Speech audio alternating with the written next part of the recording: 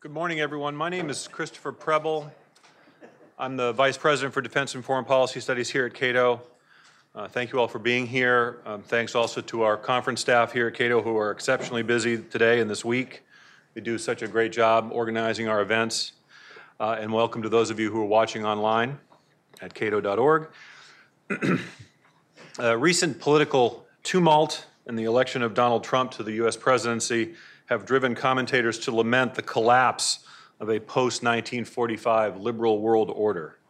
The order's defenders urged U.S. leaders to restore a battered tradition, uphold economic and security commitments, and promote liberal values. Some sounded an optimistic note. For example, earlier this year, Jake Sullivan wrote at Foreign Affairs, "The system is built to last and strong enough to survive a term of President Trump, but it also needs an update. Champions of the order must start working now to protect its key elements, to build a new consensus, and set the stage for a better approach." And here he is. Welcome to Cato, Jake. Others caution that nostalgia has obscured our understanding of the old order's hard edges and its shortcomings, and has forestalled a serious assessment of the changes that will be needed going forward. Earlier this year, Cato published a paper by Patrick Porter, A World Imagined, Nostalgia and Liberal Order. This is my well dog-eared and flagged copy, as you can see. Quick story about this paper. It started, as many things do these days, on Twitter. True story. Back in January, I was standing in line at my local Starbucks when Patrick launched into an epic Twitter rant, arguing that one could oppose Donald Trump's foreign policies without believing, quote, "the fantasy that a liberal world order prevailed before January 2017, unquote. Within minutes, via Twitter DM, we had negotiated a timeline for Patrick to turn the tweets into a paper, and within a few months, indeed, the first draft arrived 6 weeks after that exchange, Patrick delivered. And the paper, as I said, was published in June, and copies are available here and online." Well, as it happened, we were onto something. About a week after Patrick's paper appeared, Graham Allison published a lengthy critique in Foreign Affairs provocatively titled "The Myth of the Liberal Order." Since then, a veritable slew of commentators have weighed in, including Bruce Jentleson, Dan Nexon, Heather Hurlburt, Paul Stanlin, Nick Danforth, Stephen Wertheim, Rebecca Friedman-Lisner, and Ramiro Rapp-Hooper, and Ali Wine.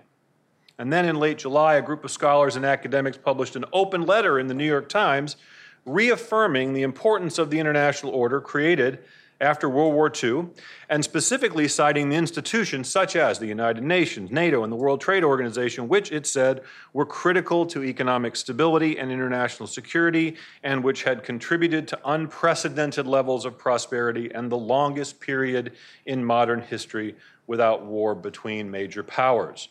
When I checked yesterday, over 640 people had signed on to that petition, and a number of the signatories are here with us today.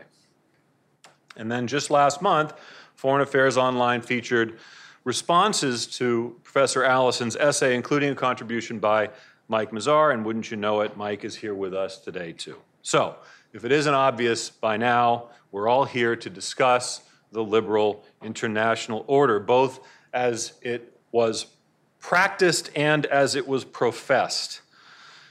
And I want to focus in particular today in our discussion on the present and especially the future of that order. What revisions, if any, are necessary? Should U.S. leaders embrace the old order and reaffirm American leadership within it? Or is it time to reassess U.S. grand strategies and bring U.S. goals in line with modern-day realities? I've already introduced the panelists briefly, but let me tell you just a bit more about them in the order they'll speak. First up will be Patrick Porter, Professor of International Security and Strategy at the University of Birmingham and Senior Associate Fellow at the Royal United Services Institute. He has written 3 books, including The Global Village Myth, Distance War, and the Limits of Power, which we discussed here at Cato back in 2015, and Blunder, Britain's War in Iraq, which will be published by Oxford University Press in November. He has also published articles in many respected journals, including most recently International Security, and he writes regularly for the National Interest Online. Our second speaker is Jake Sullivan, a non-resident senior fellow at the Carnegie Endowment for International Peace, Martin Flug, visiting lecturer in law at Yale Law School, and he is the co-chair of the advocacy organization National Security Action. Jake served in the Obama administration as National Security Advisor to Vice President Joe Biden and Director of Policy Planning at State. He was also Deputy Chief of Staff to Secretary of State Hillary Clinton, and he served as Senior Policy Advisor on Secretary Clinton's 2016 presidential campaign. He's also advised Senator Amy Klobuchar from his home state of Minnesota, and he clerked for Supreme Court Justice Stephen Breyer, among others. He holds undergraduate degrees from Yale and a master's from Oxford. Lastly, Mike Mazar. Mike is a senior political scientist at the RAND Corporation. He joined there in 2015. He had previously worked at the U.S. National War College. He was president of the Henry L. Stimson Center and a senior fellow at the Center for Strategic International Studies. He worked on Capitol Hill. He was special assistant to the chairman of the Joint Chiefs of Staff. He holds a PhD in public policy from the University of Maryland. So with that, Patrick, take it away.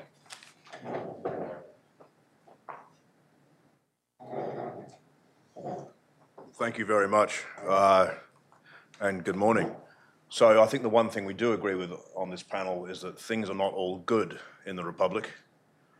And speaking of republics, can I say what a privilege it is to be in Washington, where the Romans are never far away, Capitol Hill, colonnaded buildings, and a Caesarist in the White House demanding imperial parades. America obviously is not Rome. But I think its overclass, its foreign policy establishment, shares one intellectual failure with its Roman classical forebears, and that failure is to blame the problems of its order on things other than the order itself. The Western Roman Empire staggered under a set of interlocking problems: a depleted treasury, not enough legions for too much territory, external pressure of invasion, an unstable succession system, civil war, a symbiosis of strife at home, breakdown abroad. But Roman pagans blamed this systemic breakdown on a new cult with its strange god and otherworldly commitments. They blamed Christians for eroding the empire's political will. This deflection was suspect, as the Byzantine Empire showed. Christians could run an empire for 1,000 years. And I think there is a similar deflection in today's manifestos about the alleged post-war, rules-based liberal world order.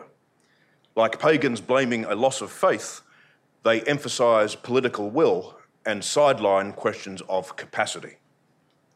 They claim that there was a 70-year international order built under America's aegis.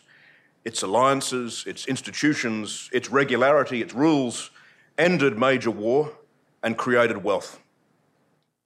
And they say that the order, they admit the order is, they worry the order is now dying. They try and sing the order back into existence.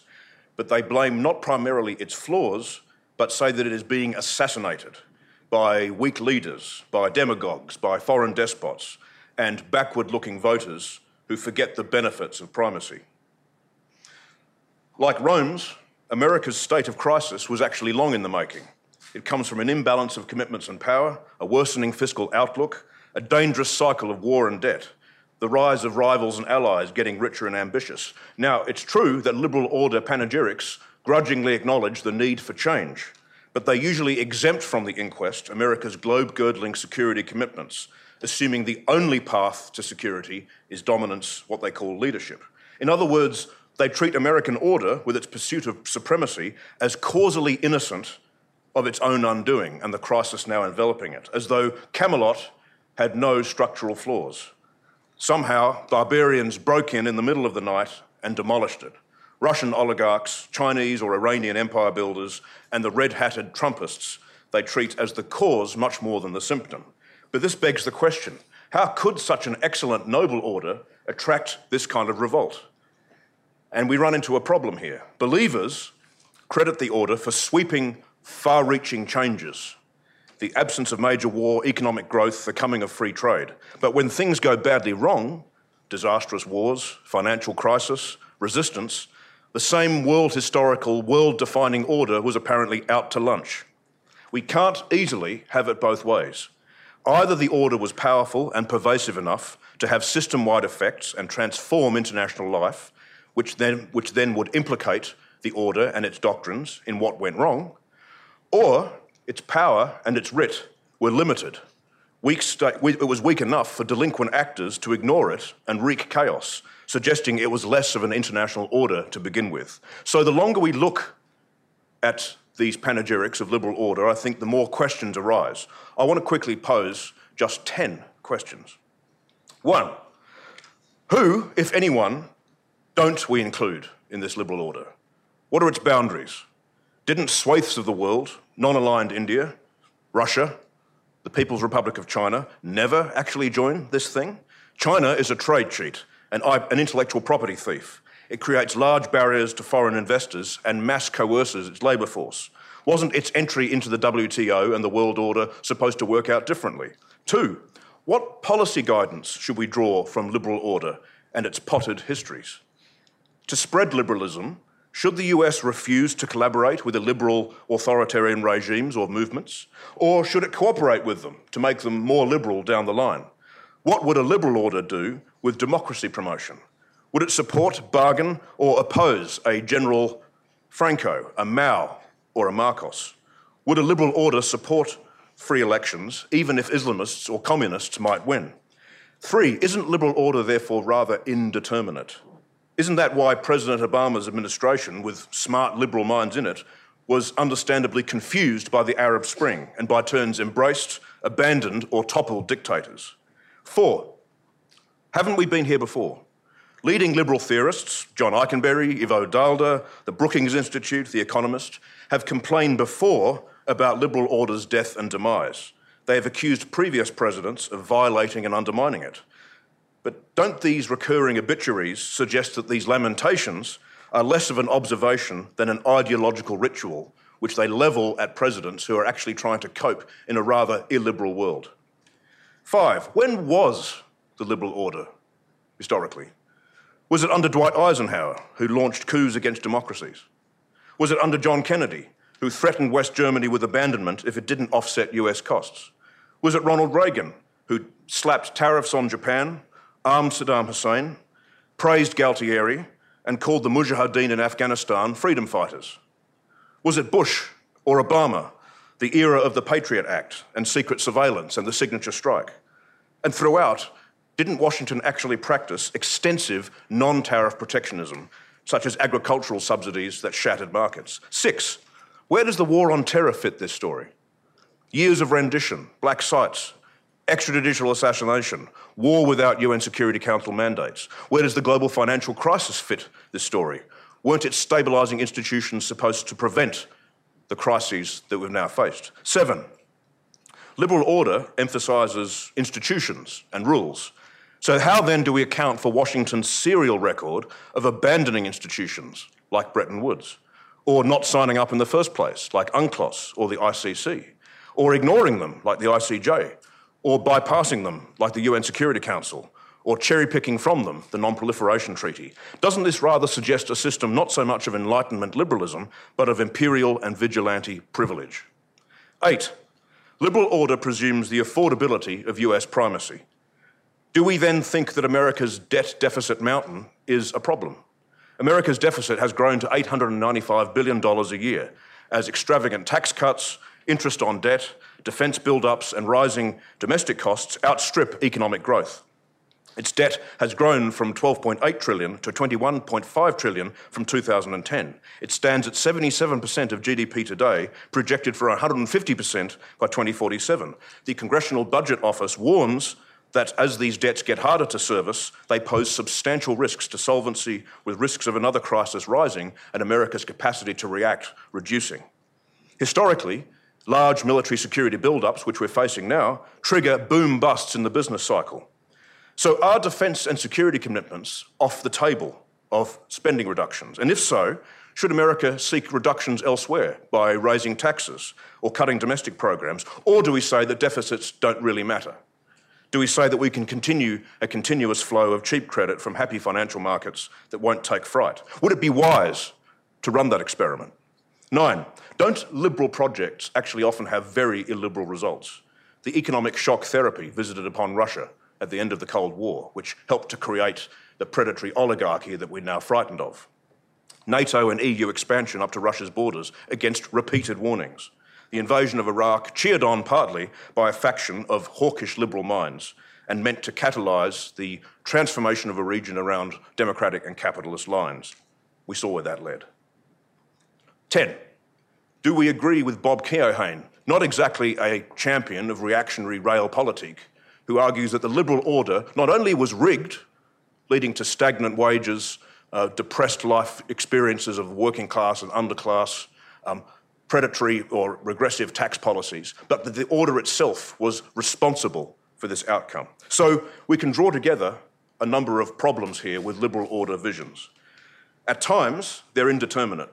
We could draw opposite policy conclusions from it. At other times, it's unrealistic. It proposes the continuation of policies that overstretch the US. It struggles to mention and deal with the long historical record of America's compromises with, accommodations of illiberal forces and alignments with them, and the long history of the superpower exempting itself from institutions or laws as it pleases. In fact, an imperial system of power relations. It offers, I think, a loose account of cause and effect, taking credit through correlation for good things and blaming bad things on exogenous forces. And 5, it makes it harder for us today to forge a coherent grand strategy for the future. So I began this by talking about the Roman Republic, and I'll end talking about an imperial throne, because that's on the front cover of Ivo Dalder's forthcoming book, which is called The Empty Throne, America's Abdication of Global Leadership, which has an empty chair at the end of a boardroom. And this purports to be an image or a manifesto for liberal order, and yet we reach very quickly to a desire for global monarchy. The false premise, partly monarchical, partly corporate, rather ironically Trumpian, of an orderly world or business executive table awaiting for a single CEO or chief executive to take charge and impose his will or her will. I think this no longer holds. I think it derives from a post-war period or a memory of a post-war period that we cannot have back, no matter how much we want it. When the US rose through a war that shattered Europe and Asia, that were a set of atypical and temporary conditions that enabled an unusually high and temporary power imbalance. And that is not today's world, where I think power and wealth are more diffuse and we're entering a period of competitive multipolarity. So ritual pleas for a single leader chairing the board might be more the problem than the answer, and I think also unbecoming of a republic. The question before us is not whether the US ascent in World War II was a good thing. Clearly, it was a good thing compared to the rival models on offer. The question is whether the US should secure itself by maintaining the pursuit of dominance and resisting multipolarity, or whether it should secure itself by accepting multipolarity and negotiating a new balance of power. First-order questions are on the table that visions of liberal order have so far not really addressed. Should allies pay more for their own defence? Isn't $500 billion a year more than enough on defence? When does the US actually accommodate illiberal allies to pursue security? To adapt, the US is going to have to do what it's done before, sometimes accept and sometimes betray liberal principles, because ordering the world is a rough and indeed illiberal business, often imperial, frequently violent, often tragic. Hence America's fraught diplomatic history. And it rests on the exercise of privilege by an ordering power. We can tackle these questions, or we can summon a romanticised past while accusing rebellious voters of being backward-looking. Thank you very much.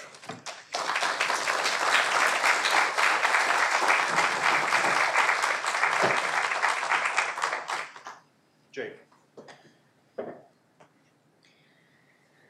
Well, that was such a wishy-washy presentation that I'm not quite sure what he was driving at with his comments. I'll just start. A few of you in the audience have heard me tell this anecdote before, but I worked, as Chris mentioned, on Hillary Clinton's 2016 campaign, and I was in Ohio at a campaign event, and I made the mistake of using the phrase liberal international order in answer to a question that was posed, and someone came up to me afterwards and said, I don't know what that means, but I don't like any of those three words.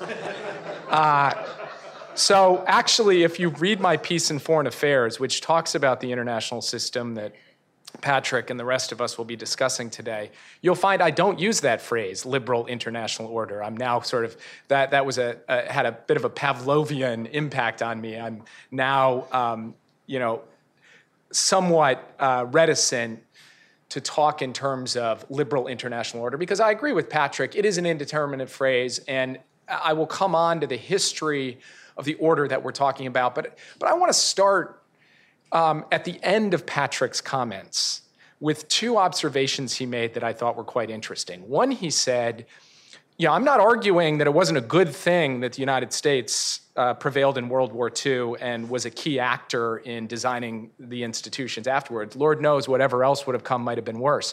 Well, that's an interesting way to finish after 10 minutes of just basically saying the U.S. is responsible for all manner of perfidy, war, poverty, destruction, and death in the world. But it points up a really critical factor, which is that you always have to look at what the alternative would be if it were not for the United States. Has the US made mistakes over the last 50, 60, 70 years? Absolutely. Was the war in Iraq a catastrophic mistake? It was. I do not believe that arguing on behalf of American leadership requires that you own every decision taken along the way, because foreign policy is imperfect people making imperfect decisions based on imperfect information and imperfect choices. So they are going to get imperfect results. And it's interesting to me that Patrick finishes by saying, actually, I'm not going to try and defend the proposition that the US being more in the driver's seat than, say, a much more illiberal authoritarian or potentially dangerous actor would be if they were there instead.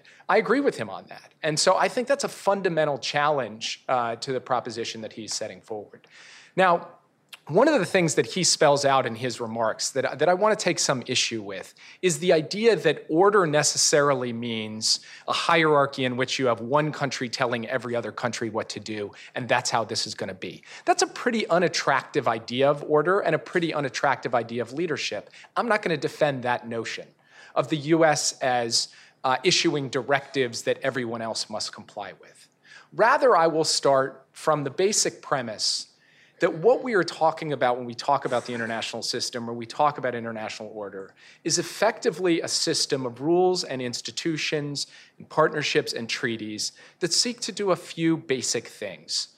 Reduce the possibility of conflict between states, mobilize cooperation to solve challenges that no one country can solve on their own, and set rules for international and transnational conduct that are predictable and can largely be followed by all, whether it's on something as simple as civil aviation or much more complicated questions about rules around trade and investment. That is fundamentally what we are talking about. And the question is such a system, would such a system be a good thing inherently, or should we just have some sort of complete balance of power anarchy? I would argue that an effort to impose some order of that kind for those purposes is always going to be imperfect, is always going to fall short, is always going to run into power politics, but will produce better, more durable, more sustainable outcomes than the dog-eat-dog world that Trump, and zero-sum world that Trump talks about.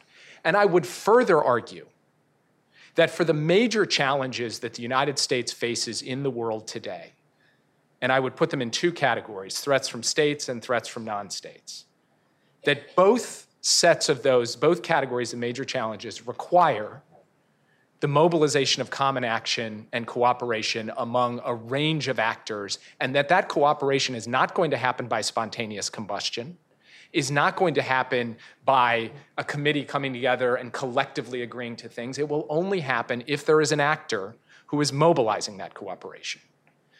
With respect to the first category, threats emanating from states, today I think we face a real challenge from authoritarian actors in the world who want to press a more illiberal vision, and that the United States needs to mobilize like-minded states, democracies, to push back against that. That requires a form of leadership. That leadership does not have to be directive. It does not have to be insistent upon my way or the highway, America right or wrong. Indeed, to the extent that it has to take account of and adjust for the inputs and the contributions of others, it will require more leadership, not less, more work to galvanize and rally those countries. And then for the second category of threats like climate change or pandemic disease, or the possibility that weapons of mass destruction fall into the hands of terrorist groups, or a global financial crisis for that matter. That requires global cooperation among liberal and illiberal states alike. And that too is not going to happen by spontaneous combustion or by committee, nor do I see any other individual state out there that is likely to step in to do it. Not China, not Russia, not anyone else. And by the way, if there were another state, I would like you to seriously ask yourselves, would you prefer that state to be taking on the leadership role rather than the United States? And from my perspective, the answer to that question is plainly no. So I just want to start there with what I think is a more modest, more durable, and more fair set of propositions about what I stand for in terms of defending and supporting the sustainability of US leadership, even in a world that has changed dramatically over the past 25 years, as Patrick says. So with the rest of my time, what I really want to talk, I want to come back to the evolution of this order and why I think it's sustainable. Patrick is absolutely right. If you think about the liberal order, and I've never quite written this, I'm throwing this out there as a very crude heuristic. You might think about it as having an economic dimension, a security dimension, and a political dimension. In the Cold War, the security dimension was global in the sense that the US and the Soviet Union had to work out a series of arms control agreements, had to come up with a mode of existence that essentially encompassed everywhere. Now, that didn't mean that there was peace everywhere, but it meant that you essentially had a global set of understandings to avoid great power war. The economic dimension was by no means global. You had part of the world trading and operating within a liberal framework and part of the world in an autarkic closed system. And the political dimension was by no means global. Indeed, you had a massive clash of ideologies at the heart of the system. So then the Cold War ends. The security order remains global, although the emphasis shifts to shared threats over great power competition. The economic order goes largely global, particularly with the entry of China into the WTO, and I'll come on to the challenge of China within that economic order in a minute. And the political order advances, adding new democracies through the 1990s and beyond, but never goes global.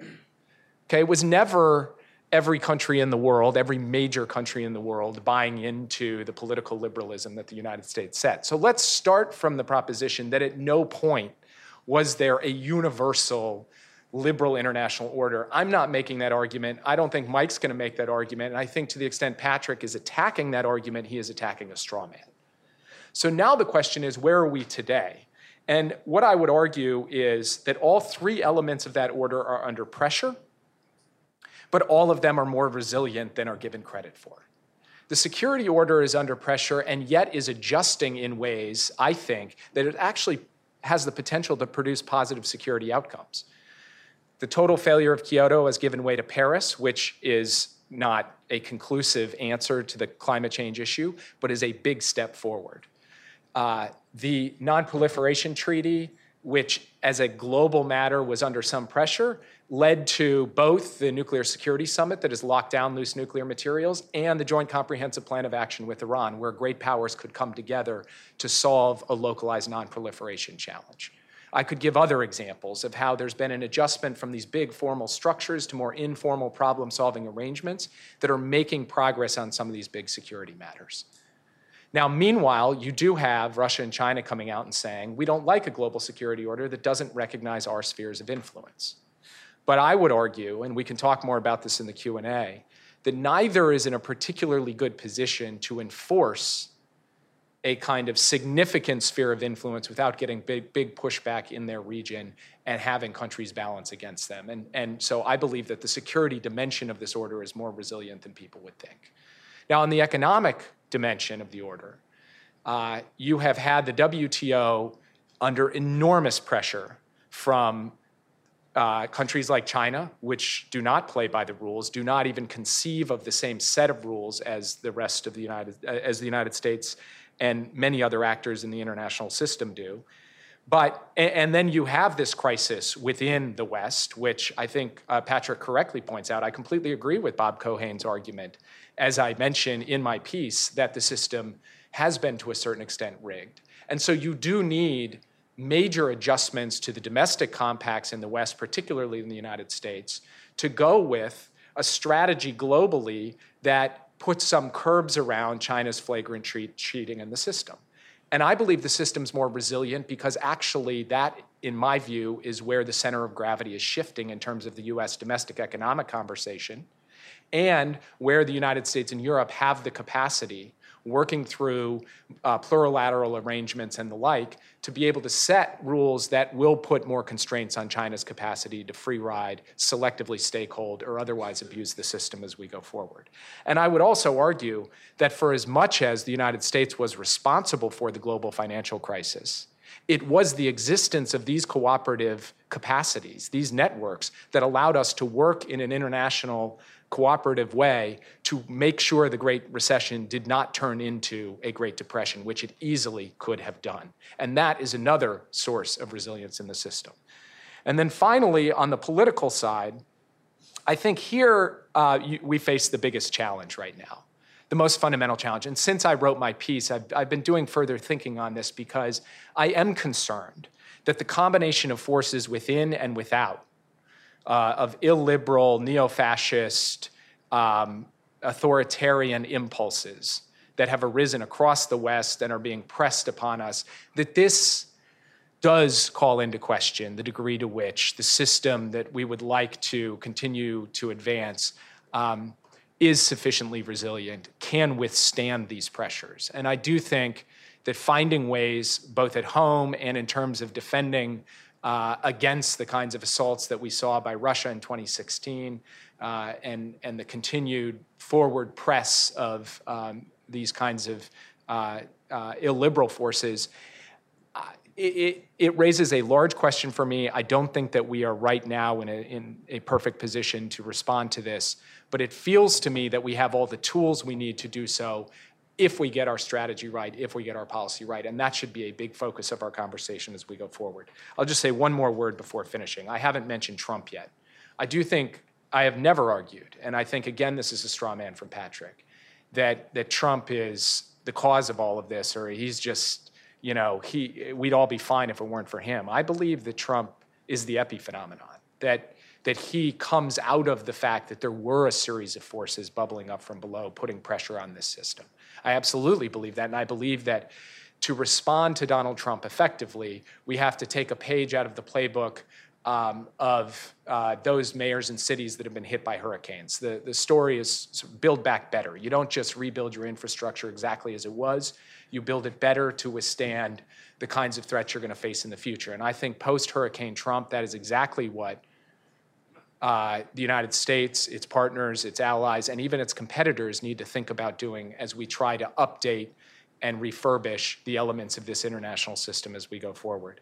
So I will leave it at that and look forward to the back and forth.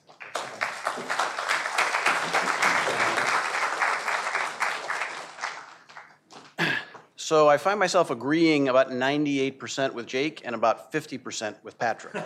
I am grateful, though, to Patrick, because now I can go home and tell my kids that I'm a member of the overclass, whatever that is. Does that give me some special privileges? I'm not sure. I'm sure they would point out, though, that, yeah, he also said you write potted histories, Dad, and that's how we know you. So I left a few copies. At RAND, we did a 2-year in-depth study on the post-war international order, produced a range of different looks at specific countries, different kinds of issues. I left some copies out, but the views I'm going to give you today are strictly my own personal views. They are not the specific findings of any RAND study and don't reflect the views of RAND. I think the basic argument that I want to make is critiques that I've seen over the last couple of years of this post-war international order tend to conflate at least 3 different things. And this is similar to what I think Jake was saying. One is U.S. power and predominance. A second is the core post-war order, and I agree very much that we stopped in this study at some point using the term liberal international order because it was not the original founding intent of the initial institutions, and it conflates 2 parts of it. And then the third piece is the liberal aspect of the post-war order that emerged in terms of human rights conventions, democracy promotion, a whole other variety of things. Those are 3 different things. I agree with Patrick's arguments about U.S. predominance and the fact that we're going to have a more restrained approach to the pursuit of our interests abroad. To me, that does not mean that the post-war international order is illegitimate or unnecessary. In fact, quite the opposite.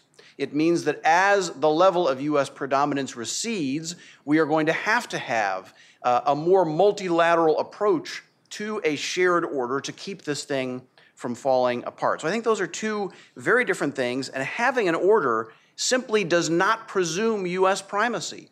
It does not presume the United States going around the world doing all this stuff. In fact, many of the members, and in fact, countries like China, India, a whole range of other countries have joined a tremendous number of the institutions, forums, processes of this post-war order.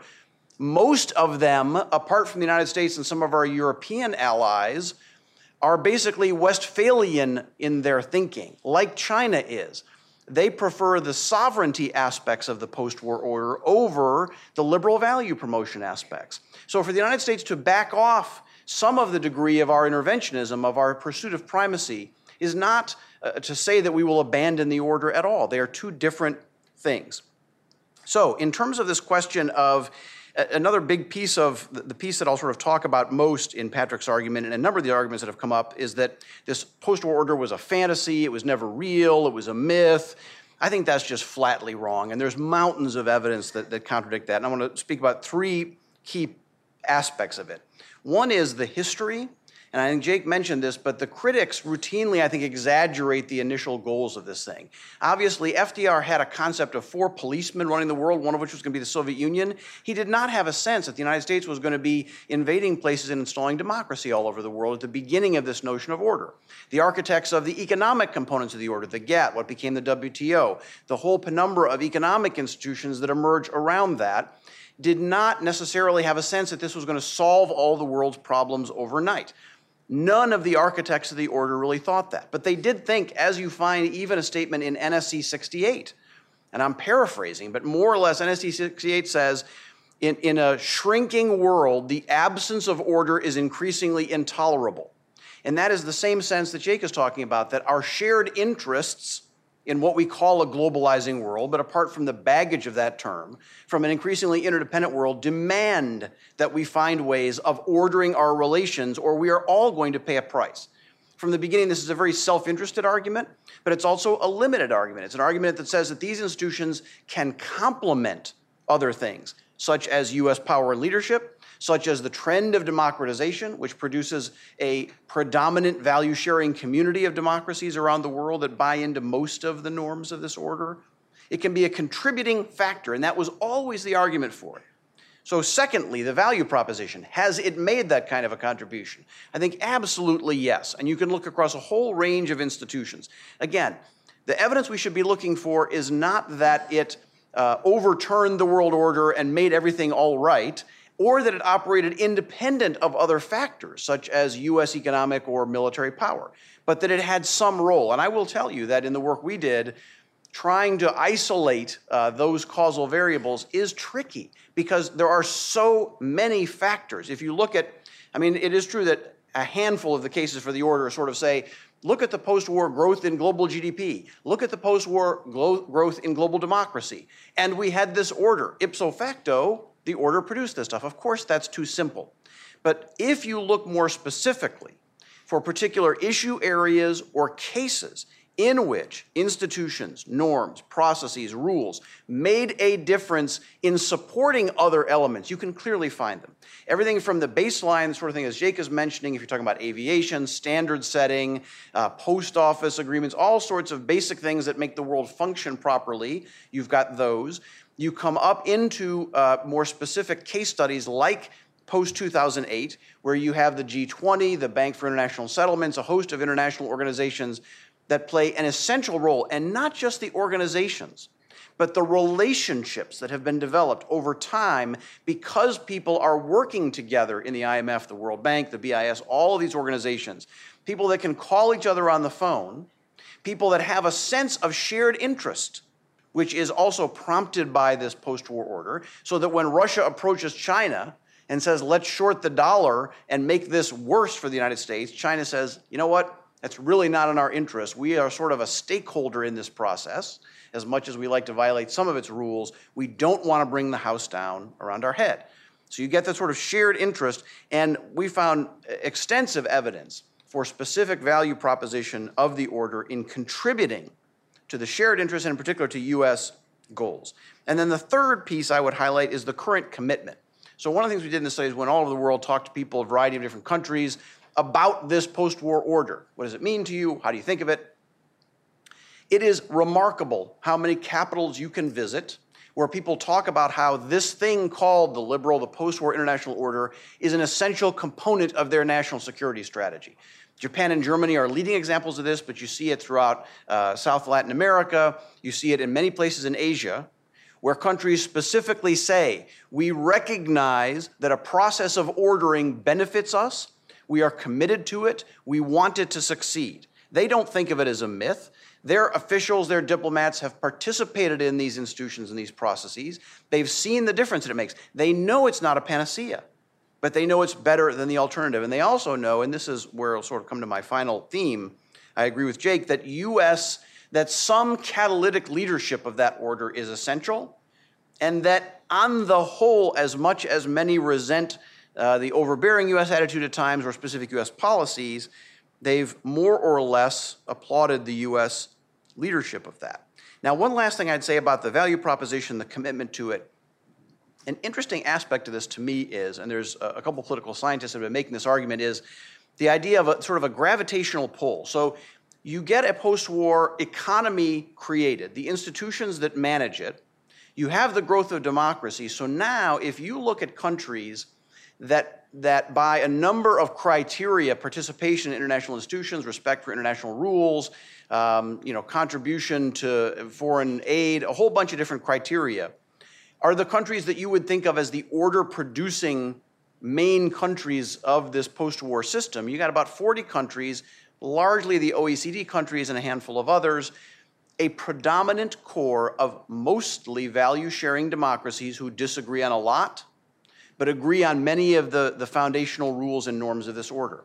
But more than that, getting back to Tom Friedman's old golden handcuffs argument, there has emerged this gravitational force that if you want prosperity in the world that has been created since 1945, you cannot exempt yourself from this order. You have to try to be a part of it, which accounts obviously for so much of reform processes, neoliberal reforms in many countries, China's joining of many economic aspects of the order.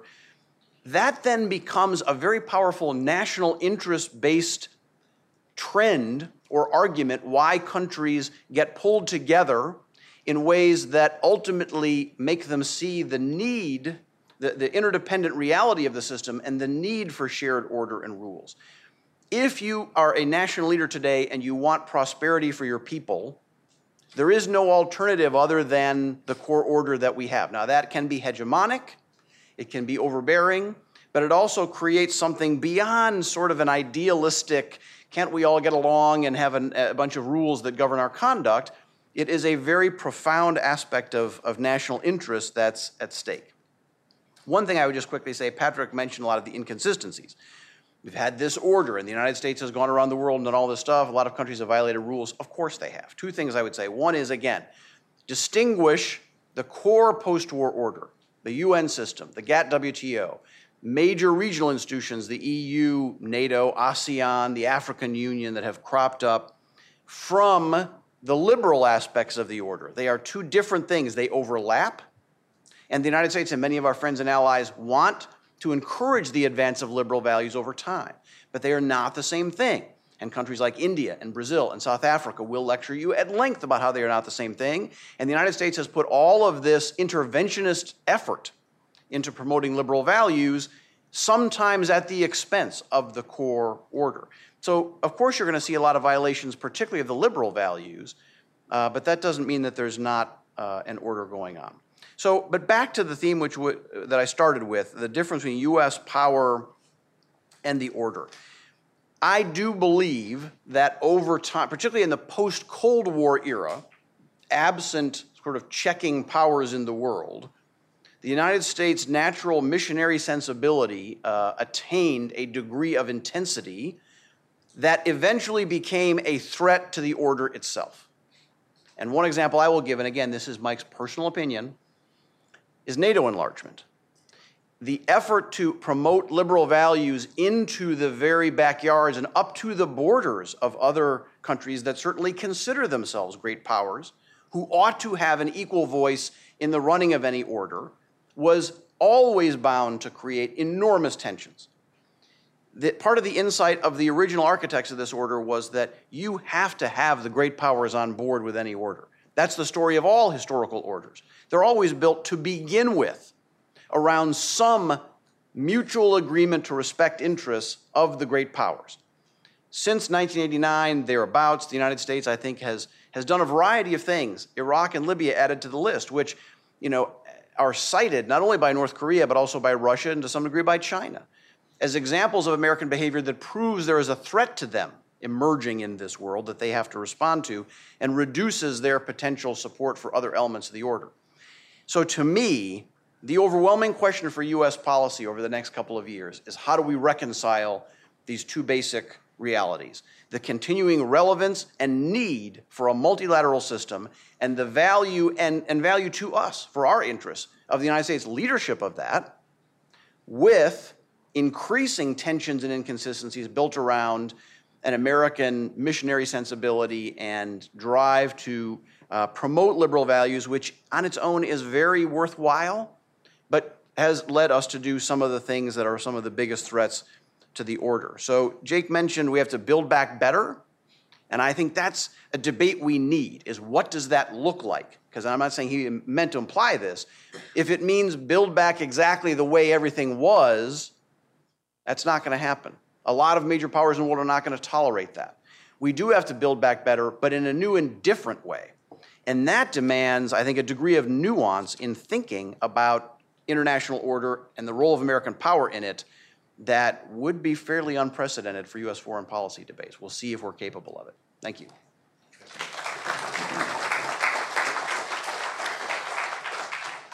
Thank you, Mike. I'm going to make two very quick observations, not really much of a comment, but two observations, and then open it up to audience Q&A. And I know that Patrick is champing at the bit, but he's a very clever man, and he's going to figure out a way to weave into his responses to your questions the answers that he actually wants to give.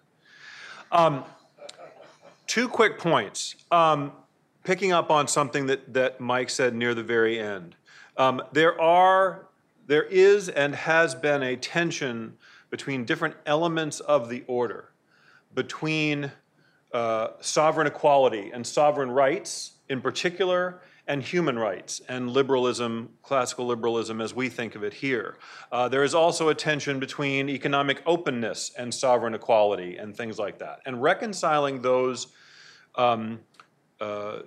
points of tension within the order were quite easy when the United States was able to not always practice what we preached, right? We could just sort of take it or leave it. There was a certain take it or leave it sort of period. And I think, Mike, your own work, Mike, and you and Mike Kaufman have also pointed this out, that we didn't adequately account for the change in power relationships, and we continued to think that we could make, sort of call the tune and expect others to dance.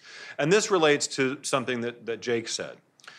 Precisely because the United States has spent a lot of money and time and even human lives in sustaining this order, there is a discomfort on the part of many Americans to not getting everything we want, right? Why is it the United States bears all these costs? Why is it that we can't expect others to just do what we say?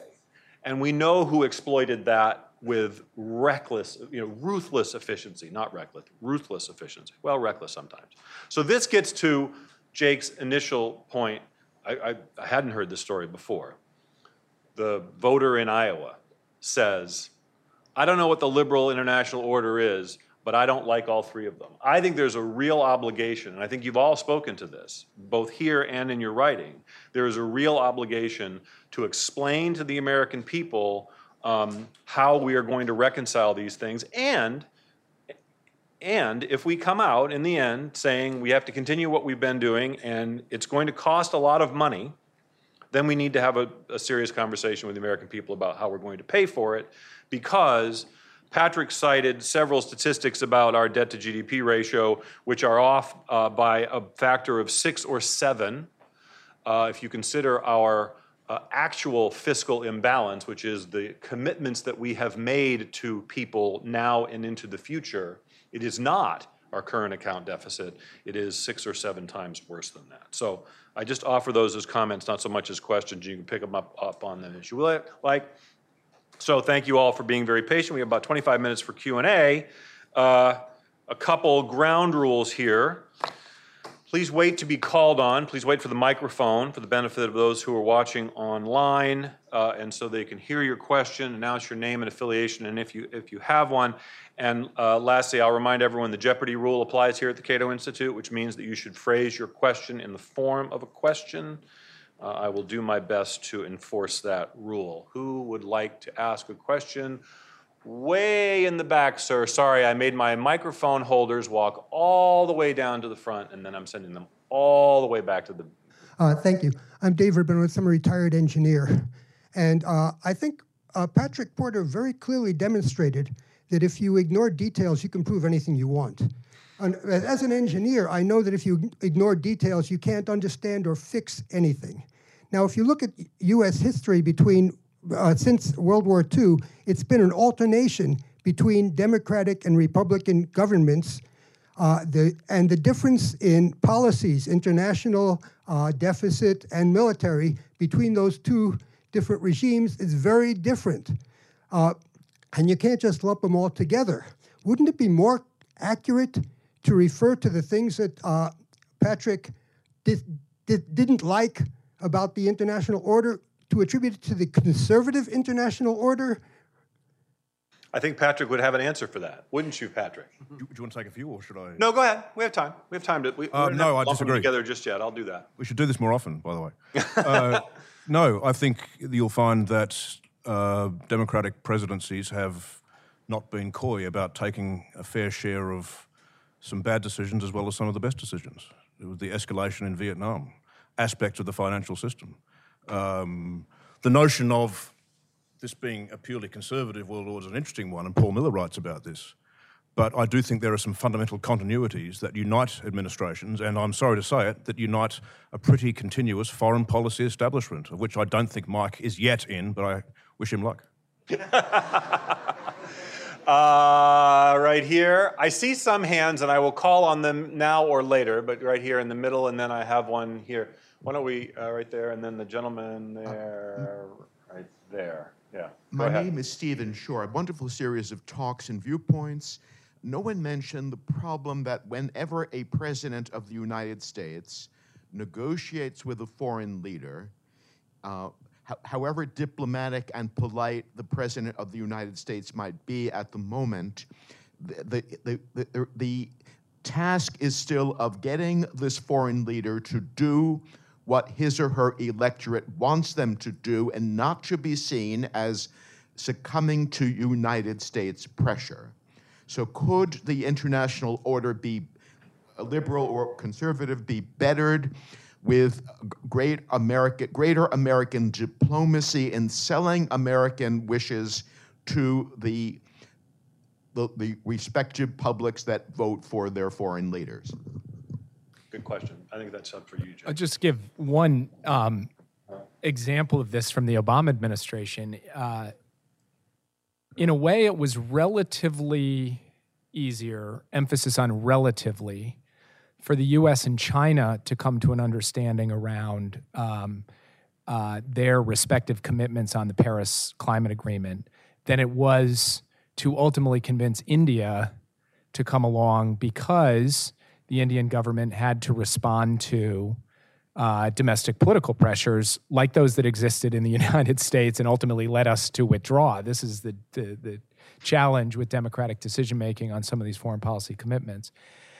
And that was a multi-year effort to not try to dictate or demand or provide ultimatums to the Indian government, but rather to try to bring them along step by step over the course of meetings in Copenhagen and Cancun and Durban and ultimately, finally, Paris.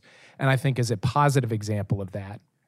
I would say on the flip side, it was my personal experience in government, and I think anyone who has served any period of time would recognize that there is a certain gee whiz quality to American diplomacy. Like, we just kind of think if you go and you say, this makes sense, that everyone else will see it.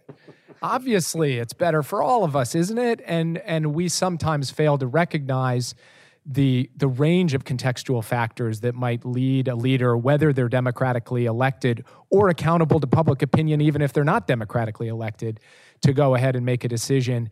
And we could certainly benefit from a more instinctive capacity to put ourselves in other people's shoes than we do. The natural American method, which I think it's not negative. There's a certain kind of admirable quality to it, even if it's maddening, of just like, we're problem solvers. We're going to go out there and solve the problem, whatever it is, and not take the time to say, hold on a sec, how will this be perceived and understood from the person we're asking something of? We can certainly bear improvement on that. That's something President Obama tried to underscore often. We didn't always live up to, but was one of his main messages in 2007, 2008, was to think differently about how the rest of the world perceives American leadership and power and how to make accommodations for that. Right there.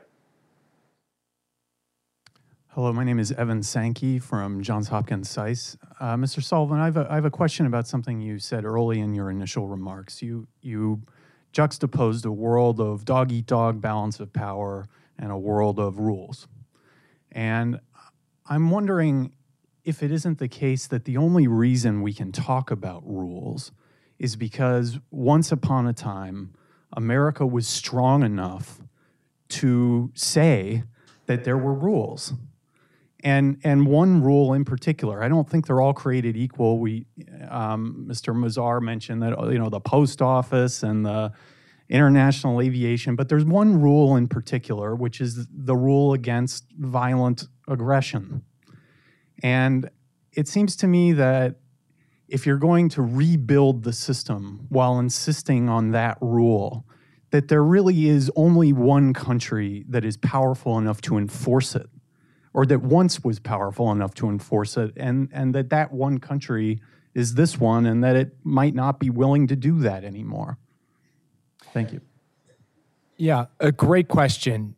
It goes to show how when you kind of break things down into these simple binaries, you maybe create more problems than you solve. And I think Mike put it well when he said that this system of rules, this order that we're talking about, does not exist independent of power politics. Like, it's not like it replaced power politics wholesale and now we just have a nice schematic for international cooperation. Power politics does lie at the heart of it. I don't agree with everything that Bob Kagan writes, but one of the things that he constantly stresses in his defense, maybe much more aggressive defense of the liberal international order than anyone on this stage has, and his view that American primacy is critical to that, is he says, at the end of the day, it is enforced by power.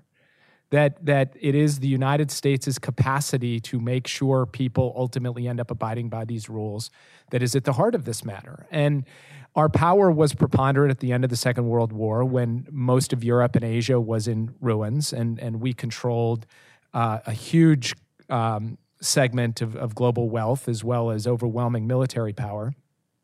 And now we're at a moment where that balance of power has shifted, both on the economic side and the military side, so the bargain has to shift as well.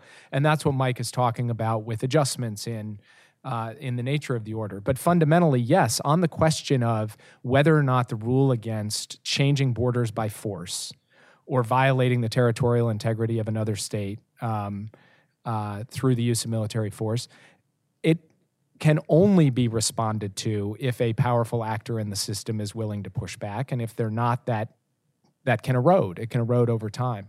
There's no doubt about it. And so I didn't want to suggest that you either have a purely zero-sum dog-eat-dog world or you have a system of rules and that you don't end up with the blend of both.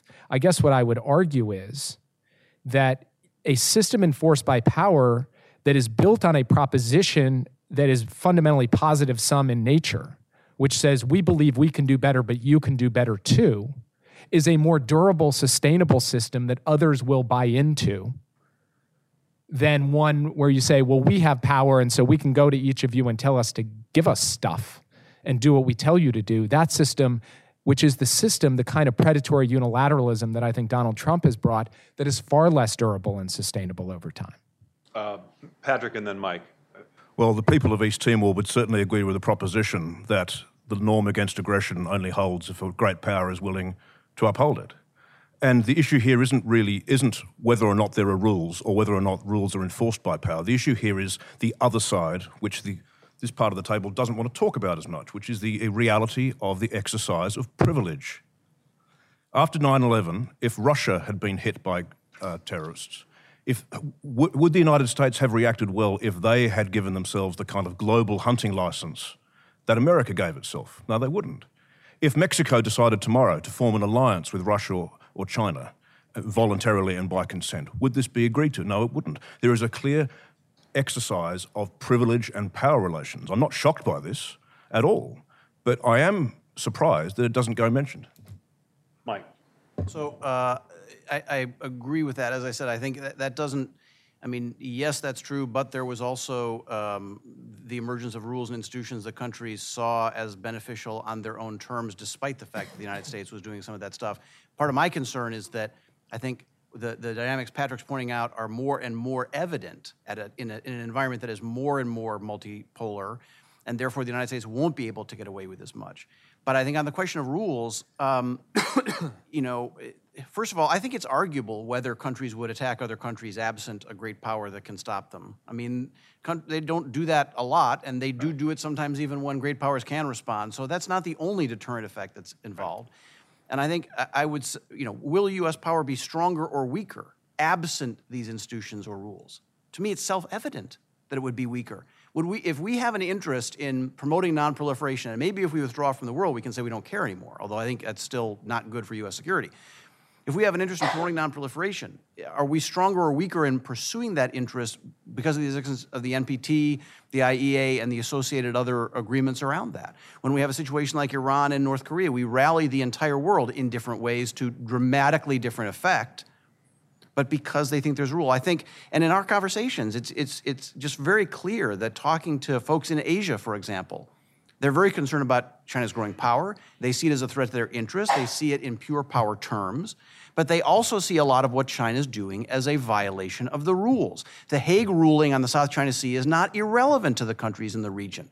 The respect for international law. Now, will that make, you know, in and of itself, the rules stop China from doing what it wants to do? No. Again, it has to be paired with U.S. power. But if you get to the point that countries are thinking normatively in that way, and they want countries to respect rules, then you've created a world in which for China to attain the global status that it wants, you can at least hope that it perceives a need to play to some degree by some rules, which is why I think if we have problems with their trade behavior, we're much stronger coming at it in a multilateral fashion.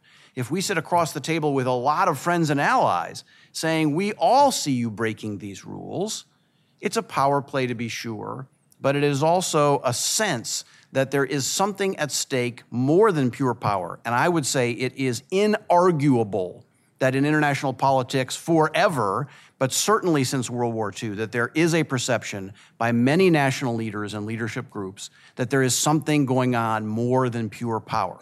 The question is whether the United States makes that its friend or it becomes the focus of those rules in a bad way. Okay.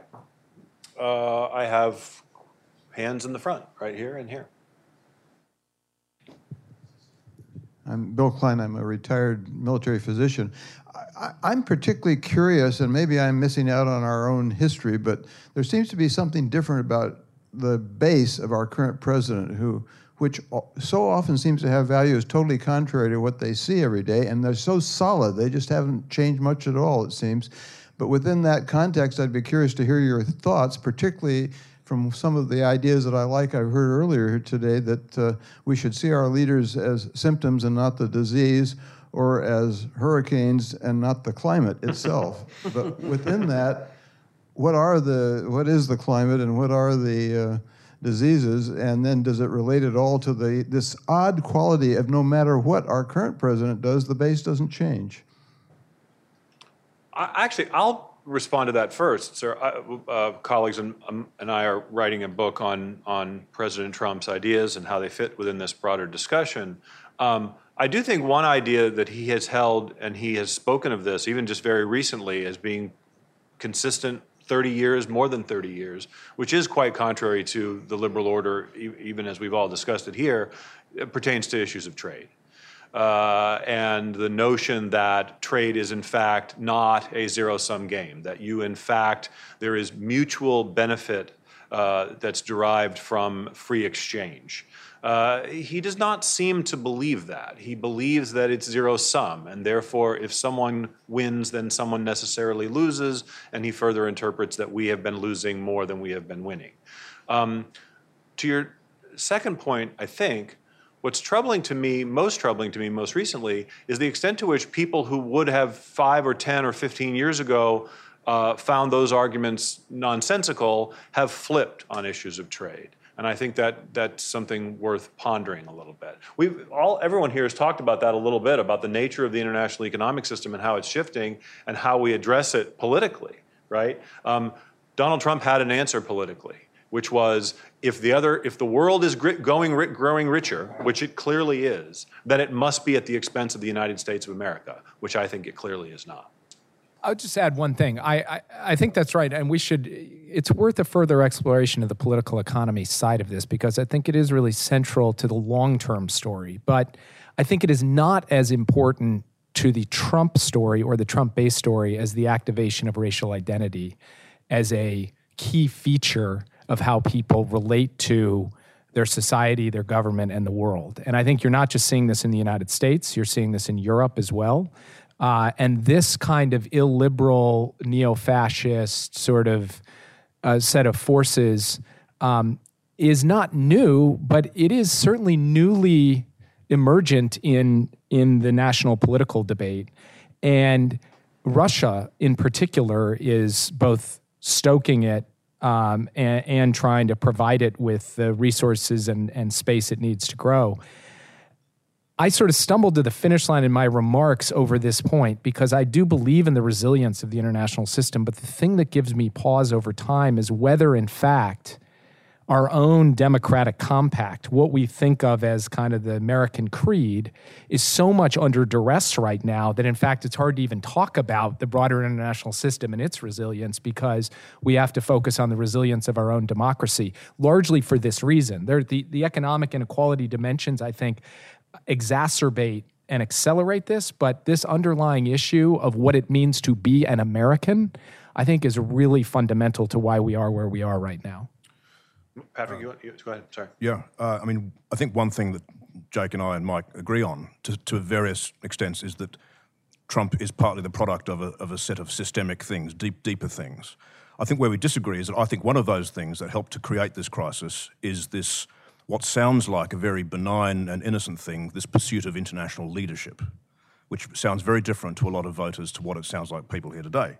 In fact, Mike wrote a few years ago the following thing: if Washington continues to cling to its existing role, leadership, on the premise that the international order depends on it, the result will be increasing resistance, economic ruin, and strategic failure. Well, I think he was right. It got us mounting deficit, war without end, and Trump. It's really not fair to quote me against myself. It's very rude, and I condemn you for it. Child of the foreign policy establishment. I mean, I'll just quickly say, that gets to the fact that I agree with you 50% is yes, I think we've had a broad strategic situation measured in so many different ways, financially, but in terms of our defense commitments, that has been insolvent for some time. That word is used extensively by Peter Beinart in a new Atlantic article, which I think is very good. And I have believed for a while that we have to adjust that. To me, again, that is different from saying that the United States should not lead. And actually, Patrick and I were talking last night, and I don't know if Jake agrees with this, that I think over the grand strategy debate in Washington has been heavily weighted at the polls, where you have sort of the primacists on the one end, and either the isolationist or sort of the offshore balancers at the other end, who basically, in some cases, in practical ways, want to withdraw from a lot of U.S. alliances and really ratchet back day-to-day U.S. leadership a lot of the processes that Jake was talking about. To me, there's a missing middle there, and that is the key question for us the next couple of years is, How does the United States lead in a solvent way? How do we lead in a multilateral way? Of course, in many ways, we're doing that already. We're already trying to think about it. Building partnership capacity, a big Defense Department priority is about building up others to do things. But that, to me, is the challenge, is not to run away from leadership, but we're willing to do it in a different kind of way. Just one caution on this. I don't know. I mean, I think it's just so hard to know how important this U.S. role in the world was to the election of Donald Trump. But I would just point out that Trump has increased the defense budget by a considerable amount with the great support of his base. He has expanded the U.S. military footprint across the Middle East, in Syria, Iraq, Afghanistan, and other places, without much of his base being all of that resistant to it. Quite the contrary. And for me, this whole attack on globalism has more to do with immigration, identity, open borders, sort of who we are as the West, than it does with these questions of whether the United States has underwritten global leadership too much. I don't know. I'm just a little skeptical that the dominant drivers that brought us Trump lay where Patrick and Mike were just saying. There's got to be something to that. There's something to that. And the trade stuff that Chris was talking about is a relevant factor. But I have some skepticism on that point. Just quickly, if I could finish up. Sure. And I think that's a problem for U.S. policy of getting that in balance. Right. I agree with you that it's not the origins. I mean, I frankly think it's not that hard to figure out people have been talking about this for 30 years. You have globalization tearing away at the national identity, the demographic homogeneity of countries. Within countries, you've got inequality growing, and then you have, the gradual rise of however you want to describe modern hyper-bureaucratic society. It would be amazing if huge proportions of a lot of populations weren't in rebellion against this process, The challenge is for policymakers to realize that and take actions that, address those problems. And we've had several presidents in a row, frankly, that have now been elected, all saying, for one thing on foreign policy, 3 presidents in a row who have said we need more emphasis at home because the American people are hurting in various ways and, we have to rejuvenate American society. Well, right. But anyway, so I think the fundamental dynamic there that's led to a lot of this, immigration is a piece of it, inequality is a piece of it, racial identity is a piece of it, but it's all a product of this larger, long-term, the growth of populism in Europe is a 30-year phenomenon. It's not a 3 or 5 year phenomenon. So this has been coming. We just haven't done a good enough job getting ahead of it. I think we still have time, which is why I'm more optimistic about the potential resilience. And the question is whether our political class the overclass can make the right choices. If you're curious about why Donald Trump has not shifted positions as much as his rhetoric might suggest, you should read Patrick's article in International Security. Okay, last question right here in the front. Make it a good one. Thank you. My name is Ethan. I'm with American University. So I believe Mr. Sullivan and Mr. Mazar, during your opening statements, you said the foreign policy establishment needs to do a better job of explaining what the liberal international order is and why it's good for America. And I was hoping you could expand on what that message looks like. How do you explain to the American public why this is beneficial and what it is?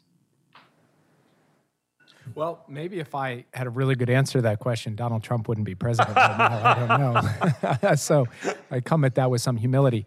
It's interesting, actually. Mike made that observation. I gave the anecdote which showed I didn't actually say it. And there's a reason I didn't say it, is I am a little worried that within my community, this view that we just need to do a better job explaining is the key issue, as opposed to, okay, we need to think about, as Mike and I were talking about, what does the better in Build Back Better mean? What are the changes? What are the actual substantive elements of getting to a better foreign policy, a more durable foreign policy for the United States? And here I would say that a starting point for being able to make a case for the kind of system and systemic leadership that I've been describing, and I'm unapologetic in saying I think the United States needs to play its leadership role because somebody has to, and that it is in our interest, is that we have to solve for what I think one of the crucial shortcomings that's been exposed over the last 30 years is, which is our foreign policy has not taken sufficient account of the impacts of our decision-making abroad on the middle class at home. And I think being able to look people in the eye and saying, we are making that a central feature of our foreign policy the way the Germans do and the Chinese do, and basically every other country in the world does, then gives you the ante at the table to be able to explain why this cooperative system on issues ranging from climate change to terrorism to stopping Ebola to stopping the financial crisis from ending up in a Great Depression actually ends up helping Americans. But you're not going to get to that second order if you haven't been able to sufficiently make people confident that you have connected, that you don't just think about the foreign domestic interplay as we have to be strong at home to be strong abroad, but that you have to think about what is our strength abroad doing to help us be more strong at home. And that's something I do not think that we have taken sufficient account of, Republicans and Democrats, in foreign policy. So just quickly, I would add that I think Gallup asked a lot of questions on trade. One of them is trade basically beneficial for the United States or harmful? And it was 6 or 9 months ago, I forget, that they recorded the highest ever positive result for trade in the history of asking that question. That's one small example that on a host of issues, the residual intrinsic support or faith or appreciation in the American people that some sort of interlinked international system benefits their interests, I think remains very strong. I agree entirely with Jake that the problem is not explaining that as much as it is making clear what we are doing to address some of the the externalities of that system, the problems that have come home to American communities. If we do that, the continuing support, I mean, I was actually surprised looking at a lot of this data over the last couple of years that on immigration, on trade, on support, the EU support within Europe wobbles, support for the UN, all sorts of things, did not fall off a cliff, not in any way. So the appreciation is still there. I think people are just looking for a signal that someone is actually doing something on their behalf within the constraints of that system. If we do that, I think we'll be fine. That's the question of whether we can build back in a way to get bipartisan support for an agenda that the American people think is doing that within the context of a shared system. Then I think they will be very happy to continue to show some degree of leadership. Very good. We are out of time. I want to thank my panelists. Please join me in thanking the panelists for their remarks.